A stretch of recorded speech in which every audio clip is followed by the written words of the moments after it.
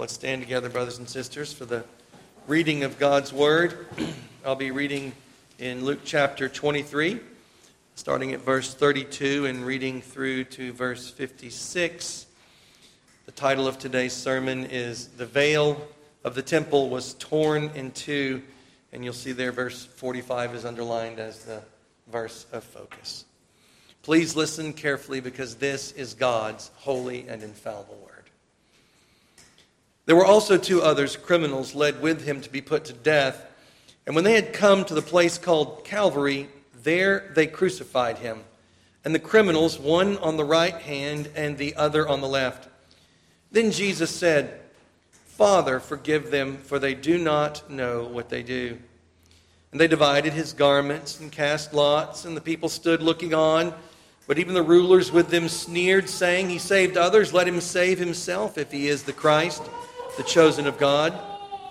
The soldiers also mocked him, coming and offering him sour wine, and saying, "If you are the king of the Jews, save yourself."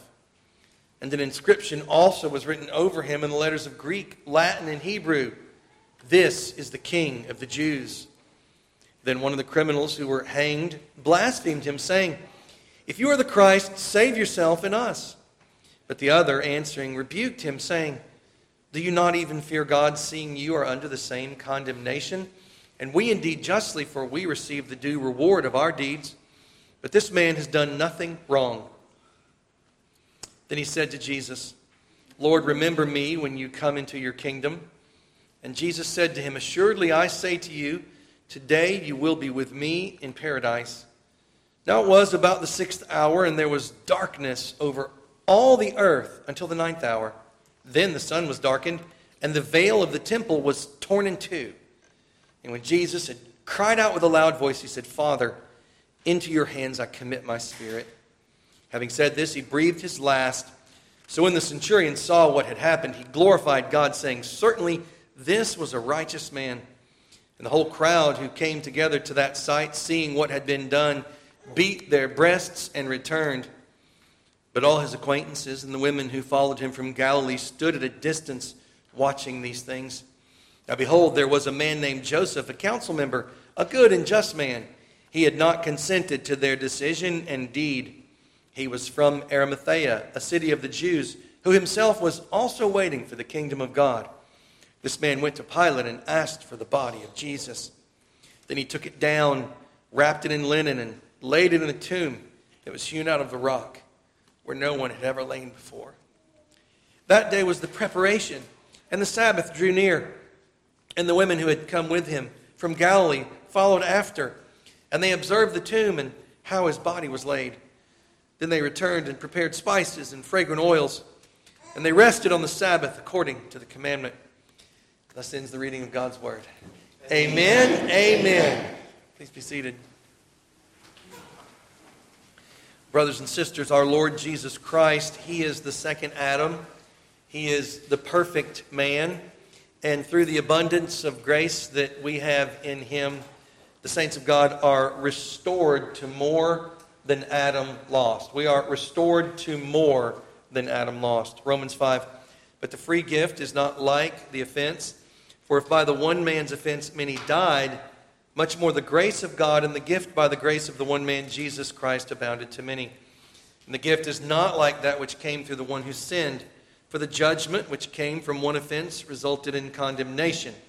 But the free gift which came from many offenses resulted in justification. For if by the one man's offense death reigned through the one, much more those who receive abundance of grace and of the gift of righteousness will reign in life through the one, Jesus Christ." Morales, in his excellent work, "Who Shall Ascend the Mountain of the Lord," which I commend to all of you to read, has this to say. It bears on our text. "Reading the narratives of Genesis 2 and 3 as pertaining merely to origins, unrelated to the rest of the biblical story, is a regrettably common approach. From the perspective of the Pentateuch's overall composition, however, the theological role and paradigmatic function of Eden is deeply significant. As stated previously, the expulsion from Eden becomes the central tragic event propelling the entire drama of the Pentateuch and of the rest of the Bible. Indeed, throughout the history narrated in Genesis, this dilemma is only intensified.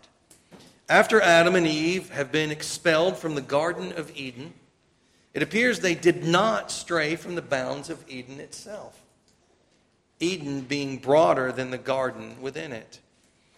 Though the lines are subtle and sparse, a definite landscape surfaces through the sketch.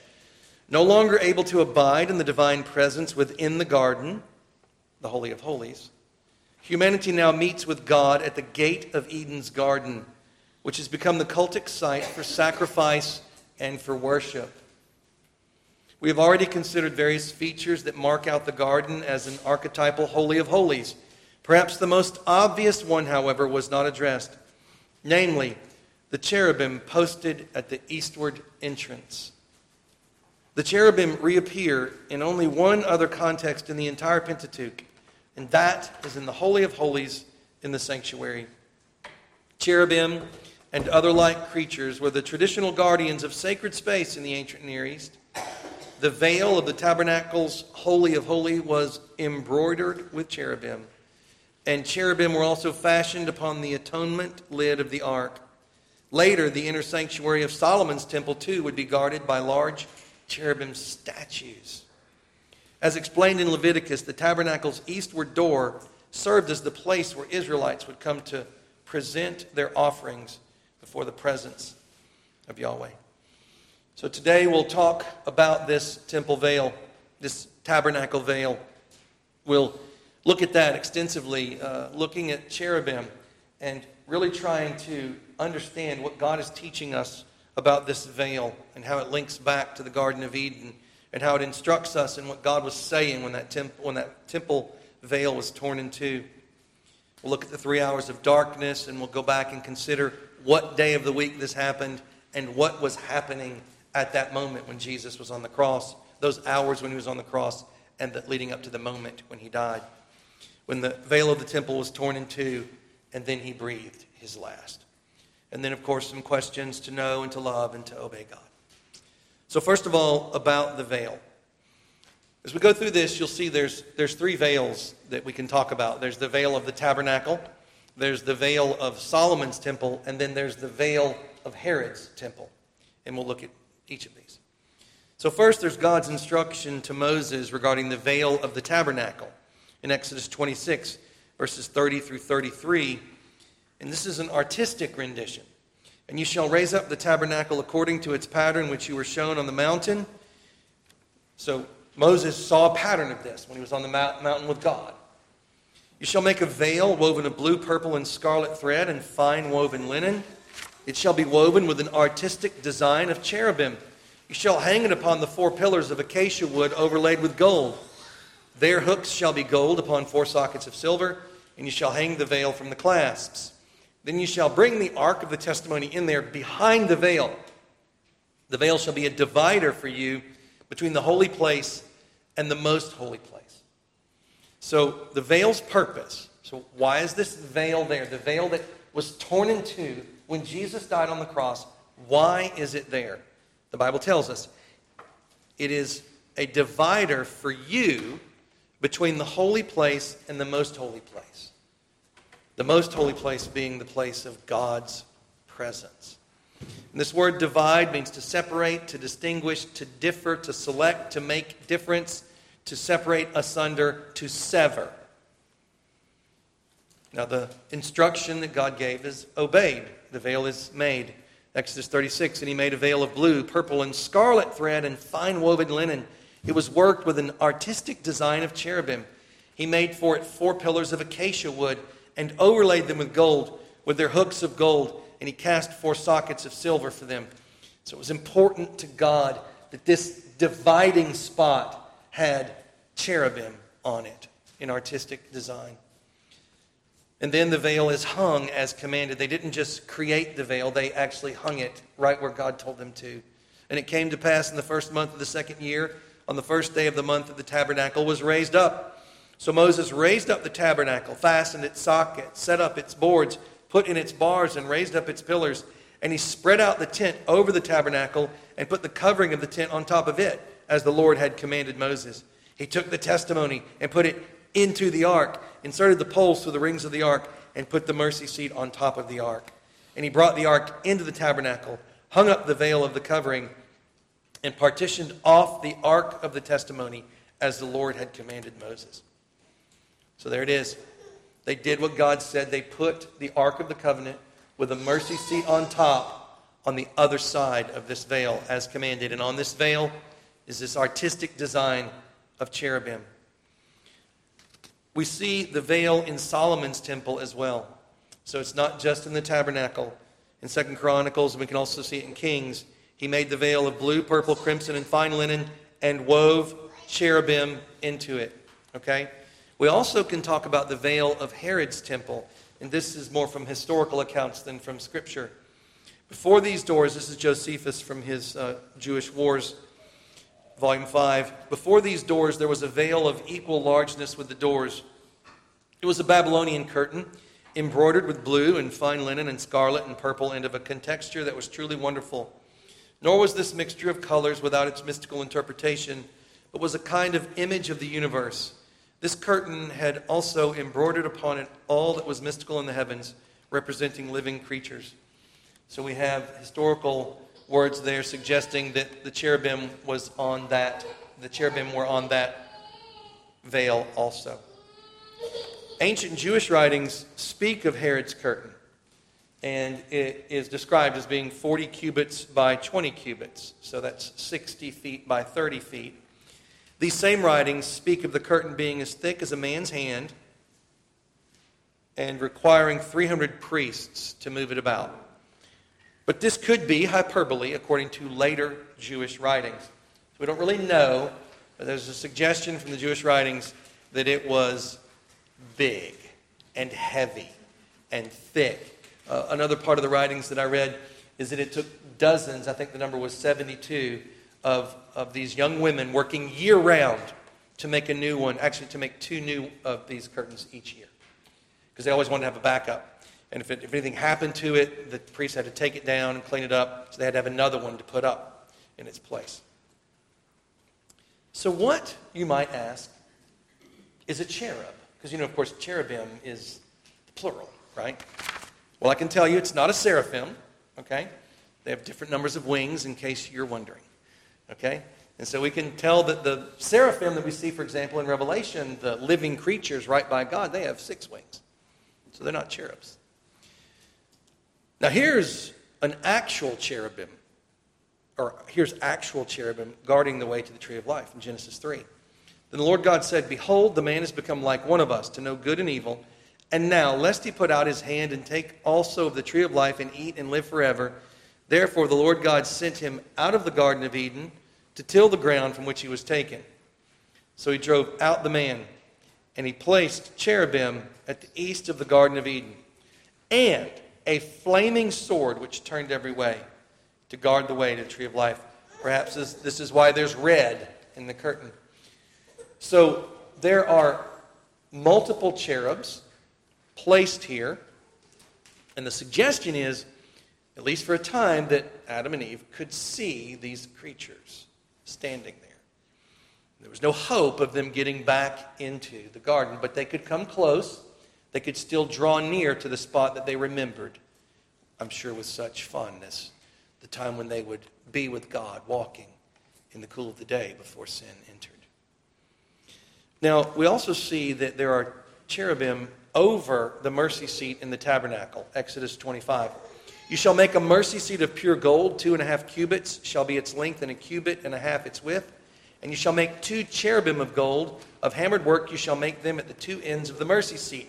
Make 1 cherub at one end, and the other cherub at the other end. You shall make the cherubim at the 2 ends of it, of one piece with the mercy seat. And the cherubim shall stretch out their wings above, covering the mercy seat with their wings, and they shall face one another. And the faces of the cherubim shall be toward the mercy seat. You shall put the mercy seat on top of the ark, and in the ark you shall put the testimony that I will give you. And there I will meet with you, and I will speak with you from above the mercy seat, from between the 2 cherubim which are on the ark of the testimony. about everything which I will give you in commandment to the children of Israel. So you can see now the cherubim begin to show us God's presence. Not just guarding so that you can't get to God's presence, but he comes and he dwells, and he's spoken of later as the one who dwells between the cherubim. But it's also, these images are also on the tabernacle external curtains. Exodus 26, moreover shall make the tabernacle with 10 curtains of fine woven linen and blue, purple, and scarlet thread. With artistic designs of cherubim you shall weave them. You see, a time was coming when they would not be able to see these cherubim. Can we see these angels today? Do you see any? Does anyone look around? It's raining. We see that. The lights are on. We see each other. Does anyone see any cherubim? Why do you think they were all over the walls? Maybe we should put cherubim all over our walls. Why? Because they are with us. I see one standing at the preaching right. I see one sitting in the back, brother. So what we want to remember that there's a lot in this world that we can't see. And so part of the artistic design there is teaching us that there's way more going on than what we can see. There's also in Exodus 26, as we've discussed already, on the tabernacle veil hiding the Holy of Holies. And now we see an actual moment reported to us. This is beautiful. In Numbers. Now when Moses went into the tabernacle of meeting to speak with him, he heard the voice of one speaking to him from above the mercy seat that was on the ark of the testimony, from between the two cherubim. Thus he spoke to him. So God did what he said he would do. He came and spoke to Moses between the cherubim. In 1 Samuel and also in 2 Kings and in Chronicles and 2 places in the Psalms, at least one place in Isaiah, God is described as he who dwells between the cherubim. And it's between the cherubim of the tabernacle in some of those references, but it's also, like in the Psalms, it appears to be referencing heaven, that somehow God dwells between the cherubim in heaven. So the cherubim are important angels to God. And they're on this veil, and this veil gets ripped in two when Jesus dies. It's also over the mercy seat in Solomon's temple, not just in the tabernacle. It's different in Solomon's temple. Inside the inner sanctuary, he made 2 cherubim of olive wood, each 10 cubits high. One wing of the cherub was 5 cubits, and the other wing of the cherub 5 cubits, 10 cubits from the tip of one wing to the tip of the other. And the other cherub was 10 cubits. Both cherubim were of the same size and shape. The height of one cherub was 10 cubits, and so was the other cherub. So they're 10 by 10 cubits, each of these statues. Then he set the cherubim inside the inner room, and they stretched out the wings of the cherubim so that the wing of the one touched one wall, and the wing of the other cherub touched the other wall. And their wings touched each other in the middle of the room. Also he overlaid the cherubim with gold. So that's a cubit's about 1.5 feet, we guess. And so that's about 15 feet that we're talking about of each cherub, and 30 feet wide, if we're doing our math right, and 15 feet tall was this whole thing you would have seen when you walked in there. And the wings spread out, and all of them facing towards the mercy seat, covered with gold. Now, also Solomon, he wanted more cherubim, I guess, because he made some doors into the inner sanctuary and put cherubim on these doors also. For the entrance of the inner sanctuary, he made doors of olive wood. The lintel and doorposts were 1/5 of the wall. The 2 doors were of olive wood, and he carved on them figures of cherubim, palm trees, and open flowers, and overlaid them with gold. And he spread gold on the cherubim and on the palm trees. It's likely the palm trees are meant to bring to mind the tree of life and the eternal life that is ours in God's favor. But you see the cherubim and the palm trees are overlaid with gold. Now, there's another time here where we get a vision from Ezekiel where we see actually what these creatures look like. Okay? So you might be wondering, what do they look like?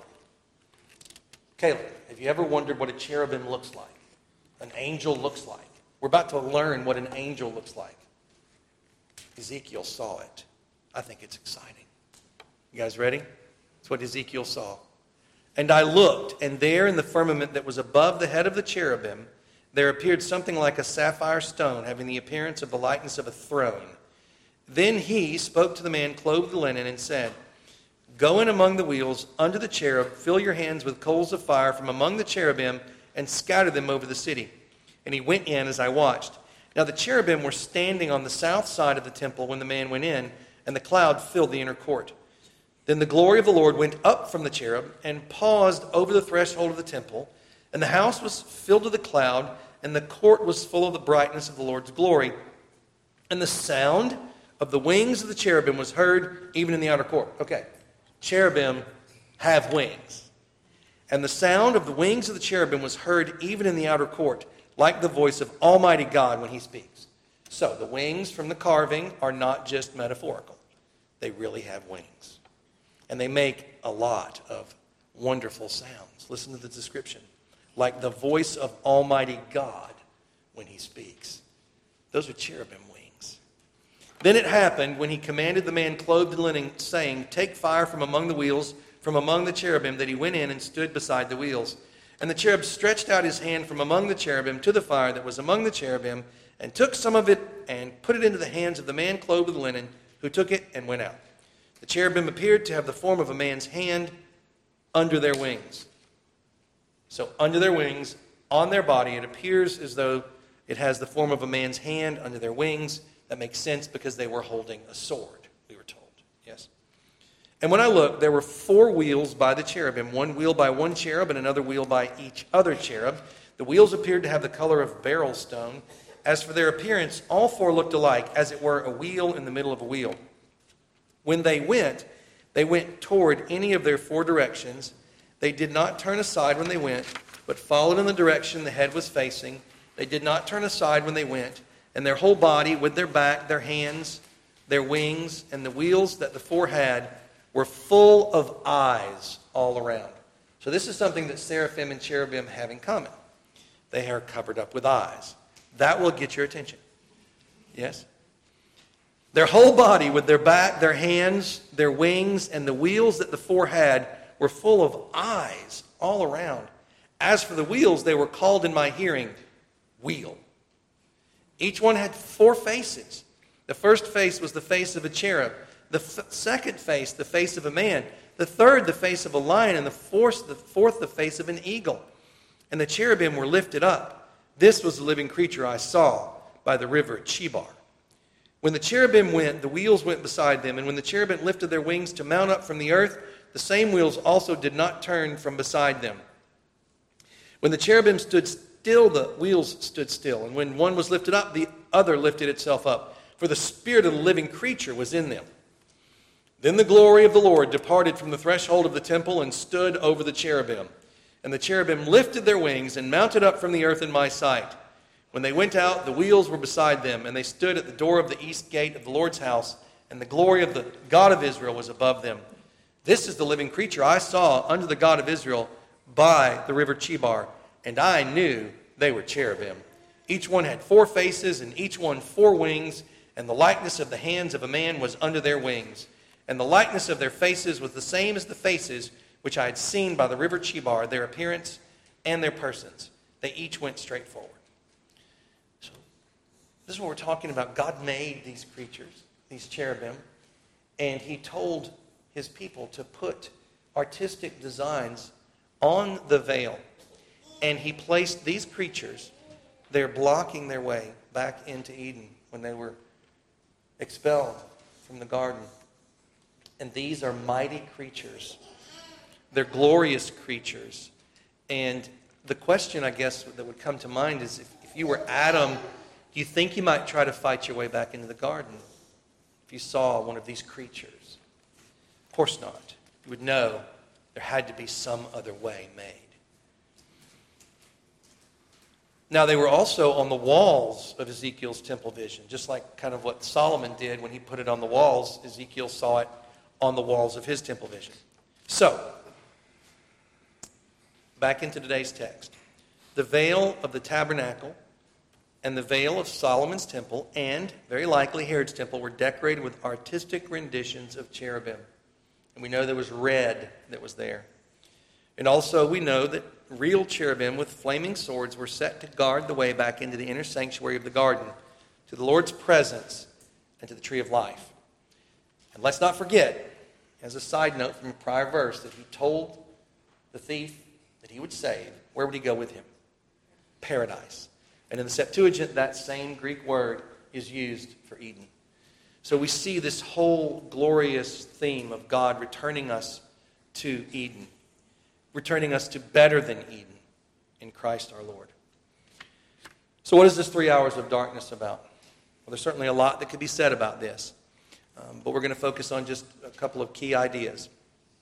The text says it was about the 6th hour, and there was darkness over all the earth until the 9th hour. And then later we'll see that in verse 45 it says, then the sun was darkened. So this was not a darkened sun that caused this. This was supernatural darkness placed upon the land by God. The entire land of Israel, and possibly the whole earth, was covered with darkness between noon and 3 p.m. while Jesus hung on the cross. So that's what was happening. They could not see their hand in front of their face. And think of what happened in Egypt when darkness came. That was a supernatural darkness. God poured darkness on them, and this is what happened here. We can't be dogmatic about that, but that's, I think, the best understanding of what happened.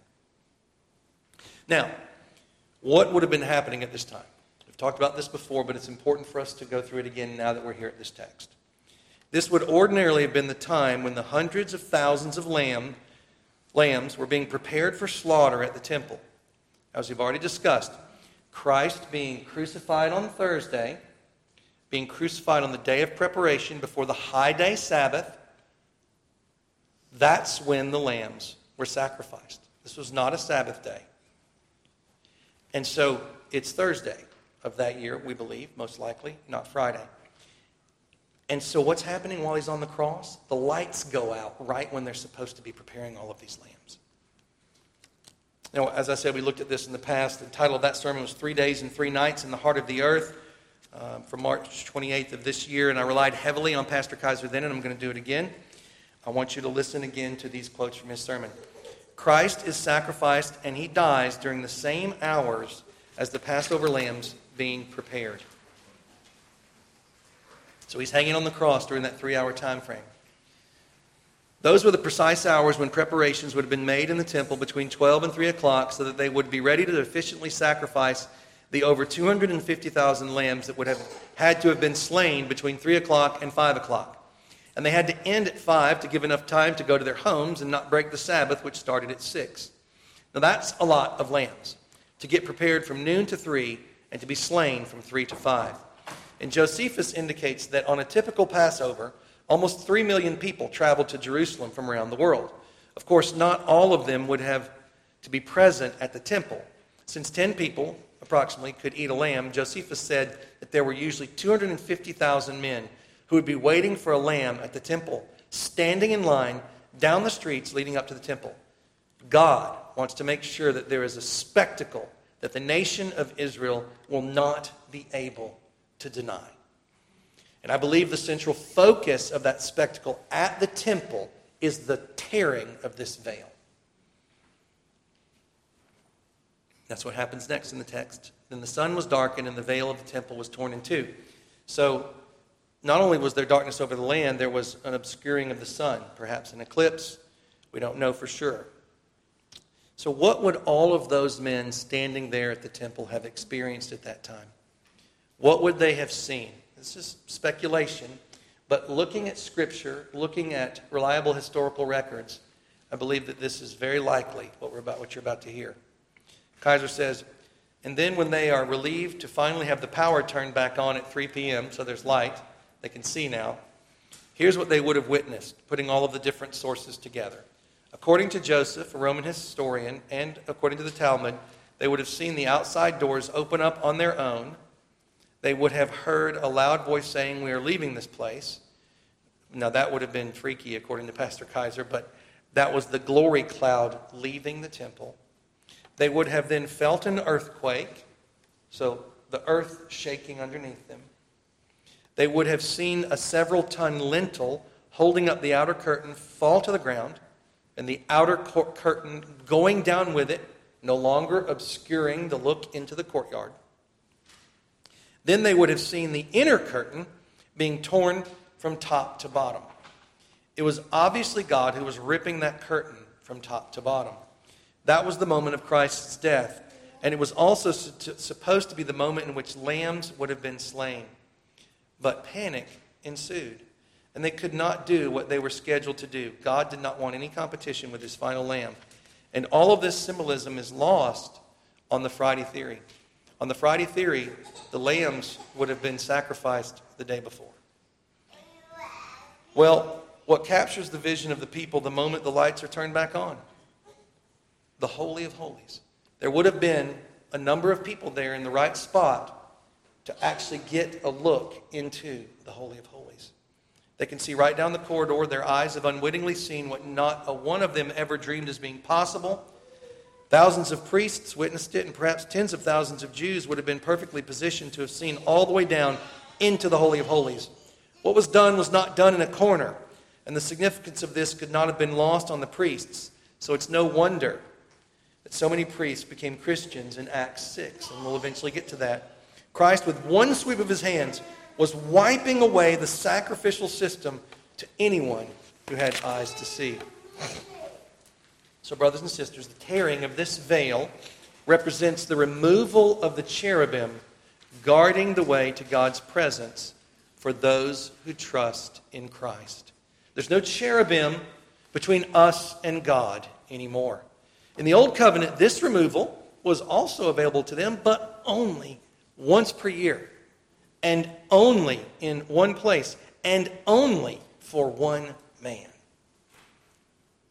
To enter at the wrong time, in the wrong way, as the wrong person meant instant death.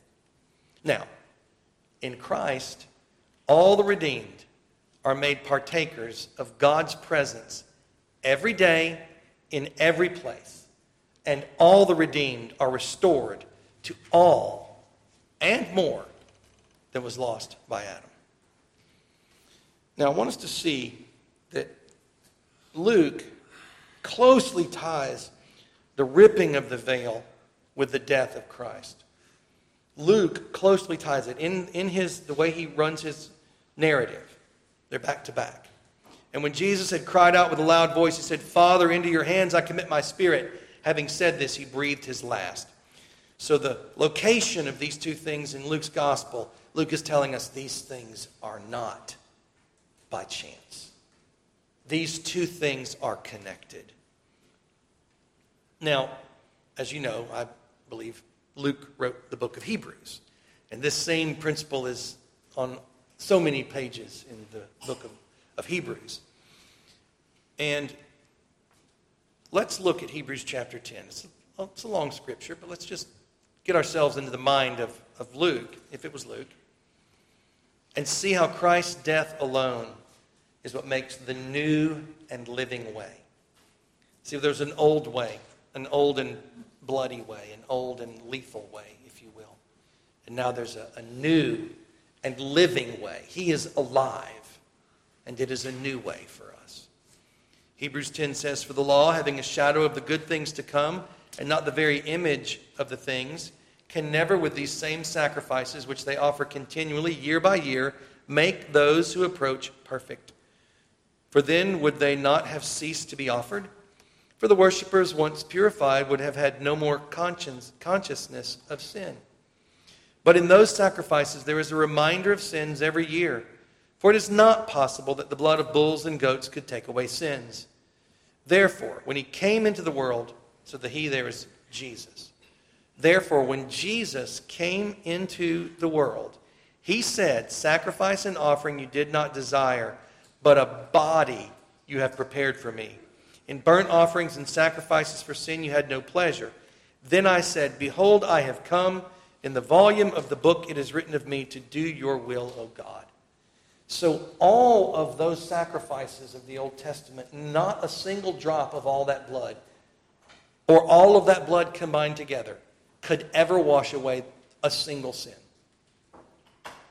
There's no efficacy in the blood of any of those animals. But there is a body that was coming. There is a body that would be given to Jesus Christ. And the death of that body and the shedding of that blood is what everything was pointing to.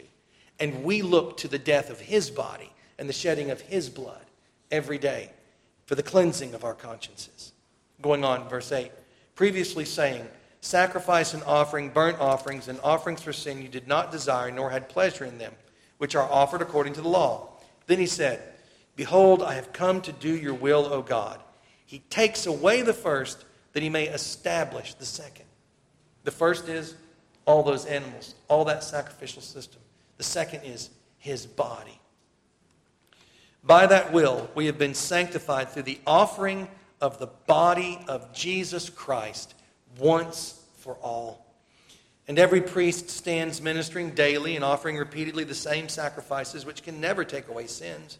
But this man, after he had offered one sacrifice for sins forever, sat down at the right hand of God. From that time, waiting till his enemies are made his footstool. For by one offering he has perfected forever those who are being sanctified. But the Holy Spirit also witnesses to us, for after he had said before, this is the covenant that I will make with them after those days, says the Lord. I will put my laws into their hearts, and in their minds I will write them. Then he adds, their sins and their lawless deeds I will remember no more. Now where there is remission of these, there is no longer an offering for sin. Do you see the connection between sanctification and the sacrifice of the body of the Lord Jesus Christ? Therefore, brethren, having boldness to enter the holiest by the blood of Jesus, that's where we are now.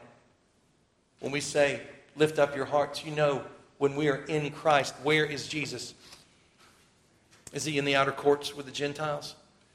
Is he in just kind of barely into the... He's on the throne. He's in the Holy of Holies, and we're there with him. Having boldness, the place that a man could only go once a year and had to get it just right. But we're there all the time now. Therefore, brethren, having boldness to enter the holiest by the blood of Jesus, by a new and living way which he consecrated for us through the veil, that is his flesh, and having a high priest over the house of God, let us draw near with a true heart in full assurance of faith, having a heart sprinkled from an evil conscience and our bodies washed with pure water. Let us hold fast the confession of our hope without wavering, for he who promised is faithful.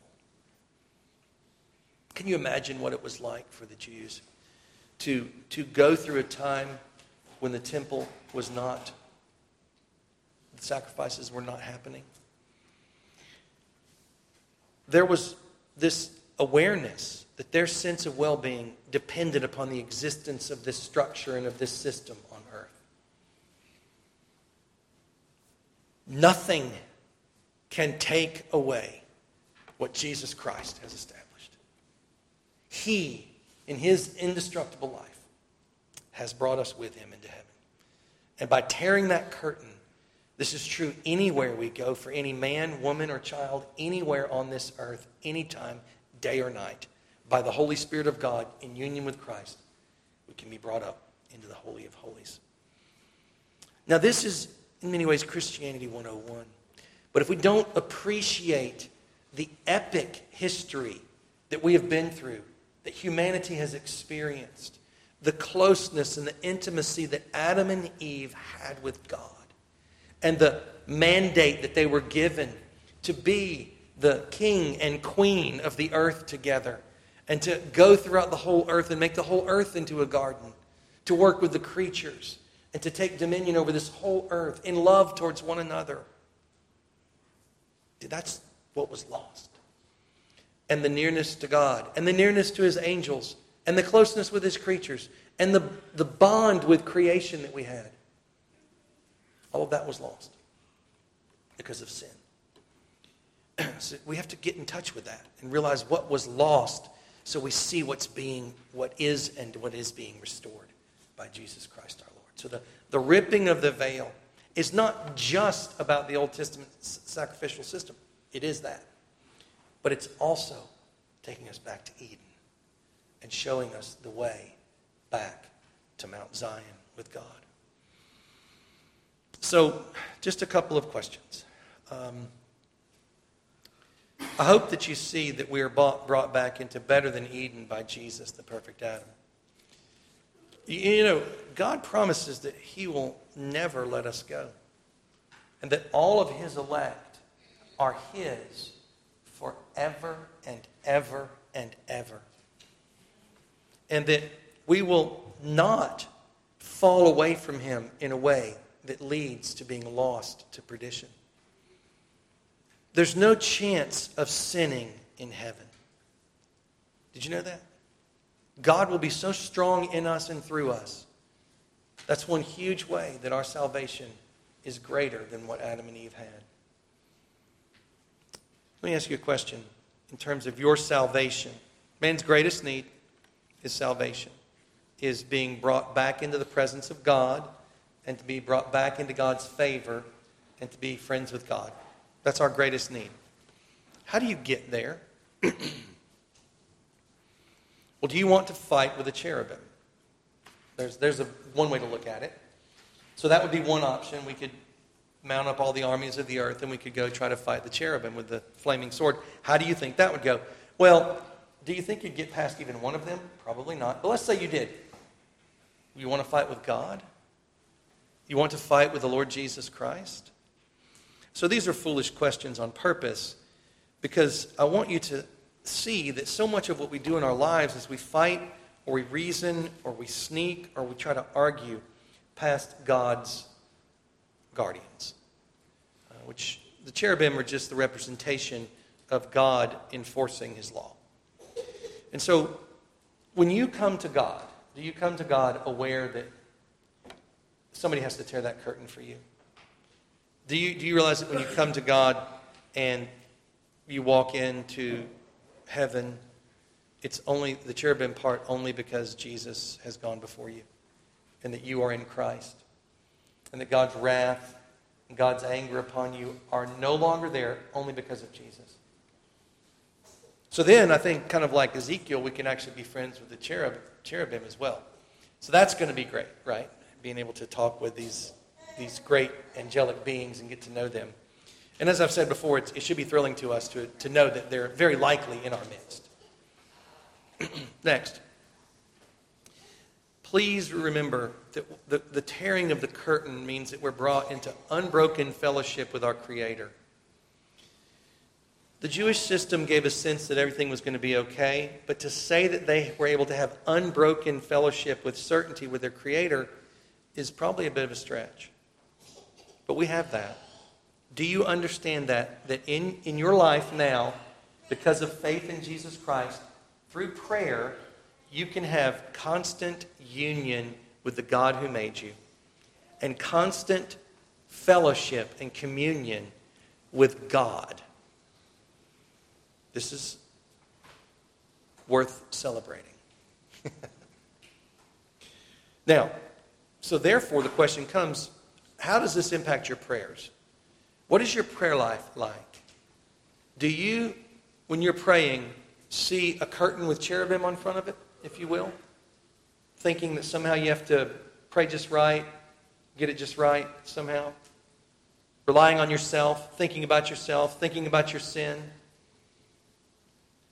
Or do you realize that Jesus Christ has torn the veil and his body has gone in ahead of you, and because of him you are welcome in God's presence? I know you know this in your mind, but do your prayers reflect this? Okay. Because the Day of Atonement in the Old Testament would have taught the Jews a way of thinking, kind of this intermittent, regularly scheduled, reliable relationship that they had with God. So do you think that your nearness to God is somehow defined by your time or your place? Do you, or how you feel? So your time and your place. Now, I'm not saying there's not sacred space and there's not sacred time. There is. But where is Christ? And how often is he there? Right? He is always at God's right hand. He's always there. He doesn't leave. There's not a time when we're not welcome there because Jesus is always there. So it's not about where you are. It's not about what time it is in your life. It's about where Jesus is all the time. So I hope that will impact your prayer life as you consider the astounding, immediate access and communion that God provides for us in Jesus Christ. Now, there's also this reminder to us from the Old Covenant system. What is your view of your sinful flesh? What is your view of your sinful flesh? And really, I think the tendency for us is to think that we somehow have to clean ourselves up from our past sin. We have to keep going through it over and over again in order to really be sure. And then that leads to doubting future forgiveness. And so we end up living in a world very similar to waiting for bulls and lambs to be slaughtered. Because Jesus Christ, in his body, took all of our sin upon himself. Think of it. Everything you've ever said or done, all the sins that you and I have committed in the last 30 minutes, and everything that we'll do in the future or be in the future in our flesh. All of it was placed on Jesus Christ. We were told, once for all. So it might be kind of confusing when we come and we confess our sin each week, right? That might be confusing. Well, why do we need to confess our sin if we're already forgiven? Well, the answer is we discover our sin along the way, and we find that as we get there, Jesus has already forgiven us, that he's already died for us. And he calls on us to confess our sins to him and to be forgiven and to be cleansed of our sins. Now, Christ is now reigning as the second Adam, carrying out the creation mandate. So the veil was torn. Eden was restored fully on Mount Zion. And Christ, as the perfect man, returned there at the ascension and reigns. And everything that was said to Adam, Jesus is now doing and more. So it's not just that all the enemies of Christ are being placed under his feet. It is also that we're now made able to carry out God's great design for this globe.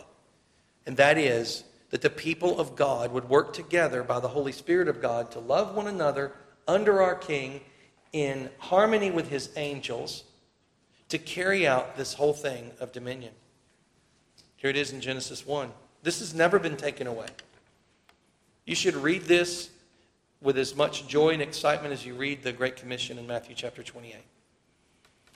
Then God said, "Let us make man in our image, according to our likeness. Let them have dominion over the fish of the sea, over the birds of the air, and over the cattle, over all the earth, and over every creeping thing that creeps on the earth."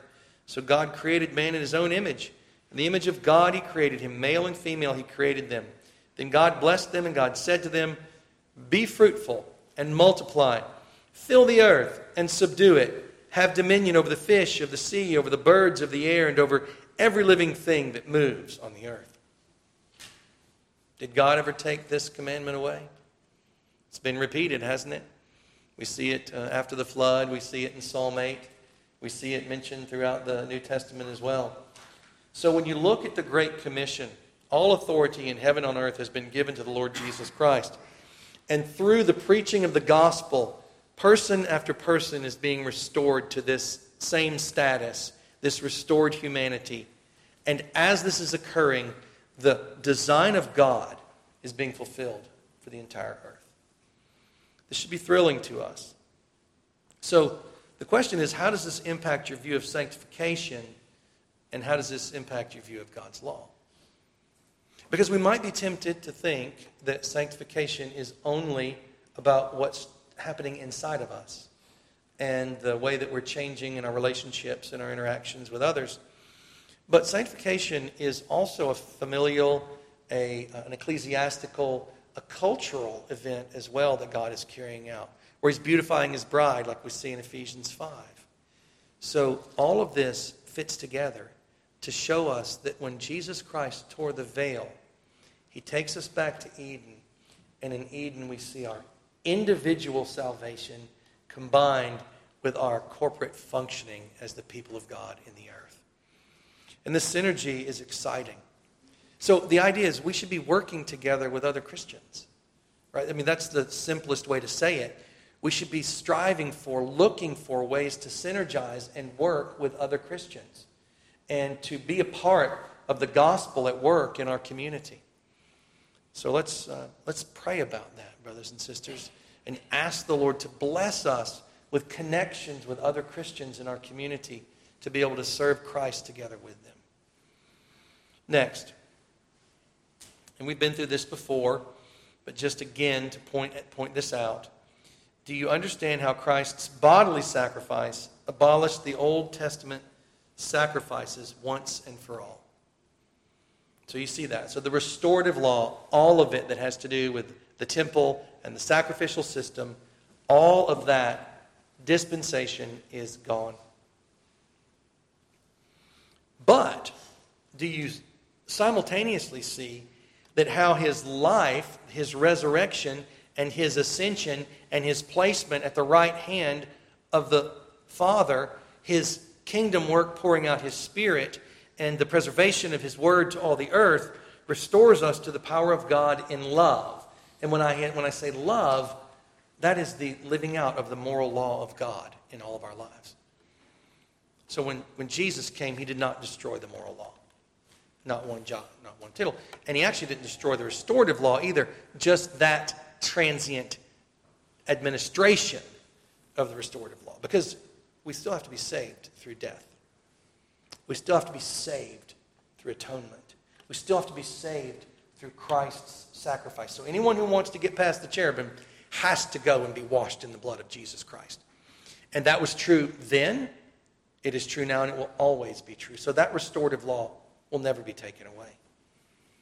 So I hope that you can see by the tearing of that temple veil, that we have been brought back into more than Adam lost. We have been brought back into communion with God, where we can have confidence to come into his presence. And we've been brought back into the ability to work with one another as Christians in this earth to accomplish what God has called us to do in this earth as his people. This should give us great hope, brothers and sisters. Let us pray. Almighty and gracious Heavenly Father, we rejoice that when Jesus Christ died, the veil of the temple was torn in two from top to bottom. And we are so thankful, Father, that instead of, as we deserve, casting us out of Eden and off the earth and into hell forever, and destroying us and perhaps starting over with a different universe, instead, you, in your great and infinite wisdom, saw fit to bring redemption to a people who could never redeem themselves. You came and brought a people back into your presence who could never make our way back to you. You came and restored humanity to your great plan for this earth, when all we can do is ruin it and kill each other. And so we rejoice, O God, in Jesus Christ, who has brought us from the kingdom of darkness into the kingdom of light, so that every person, in every place, at every time, through Jesus Christ, can be brought into the Holy of Holies and worship you as God and Father, and praise you, and receive the outpouring of your Holy Spirit, and be sanctified unto the good works that you've called us to walk into in this life. Thank you, Father. In Jesus' name, amen.